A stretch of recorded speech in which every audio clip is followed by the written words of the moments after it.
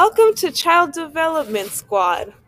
This show talks about all kinds of different things that have to deal with children's books, child development, and teaching and schools. Many of the topics that we talk about on this podcast include, and are not limited to, different children's books, controversial children's books, different ways to teach children books, and how children read. Thank you for joining us today on our podcast. Today, we will be talking about a book that is controversial for many reasons. The book is called The Night Kitchen. The Night Kitchen is about a young boy named Mickey who is sleeping in his bed when he is disturbed by a noise on a lower floor. He begins to float and loses all of his clothes as he drifts into a different world that he calls the Night Kitchen.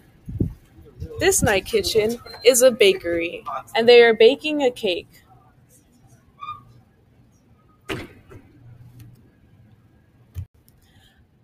As the bakers are making the cake, Mickey emerges from the batter and tries to escape using an airplane.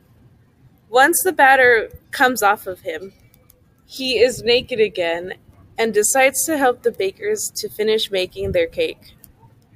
At the end of the book, it ends by Mickey waking up and sliding back into his bed. What makes the book controversial is the fact that Mickey is mainly shown naked, and there are many sexual innuendos in the events, such as the baby bottle.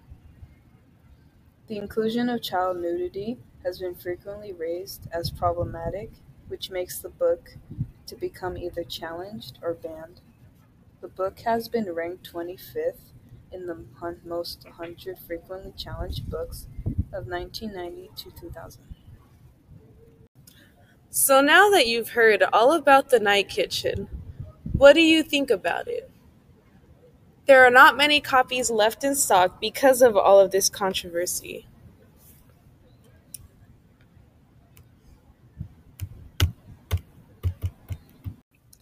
All right, everyone. Thanks for tuning into our podcast.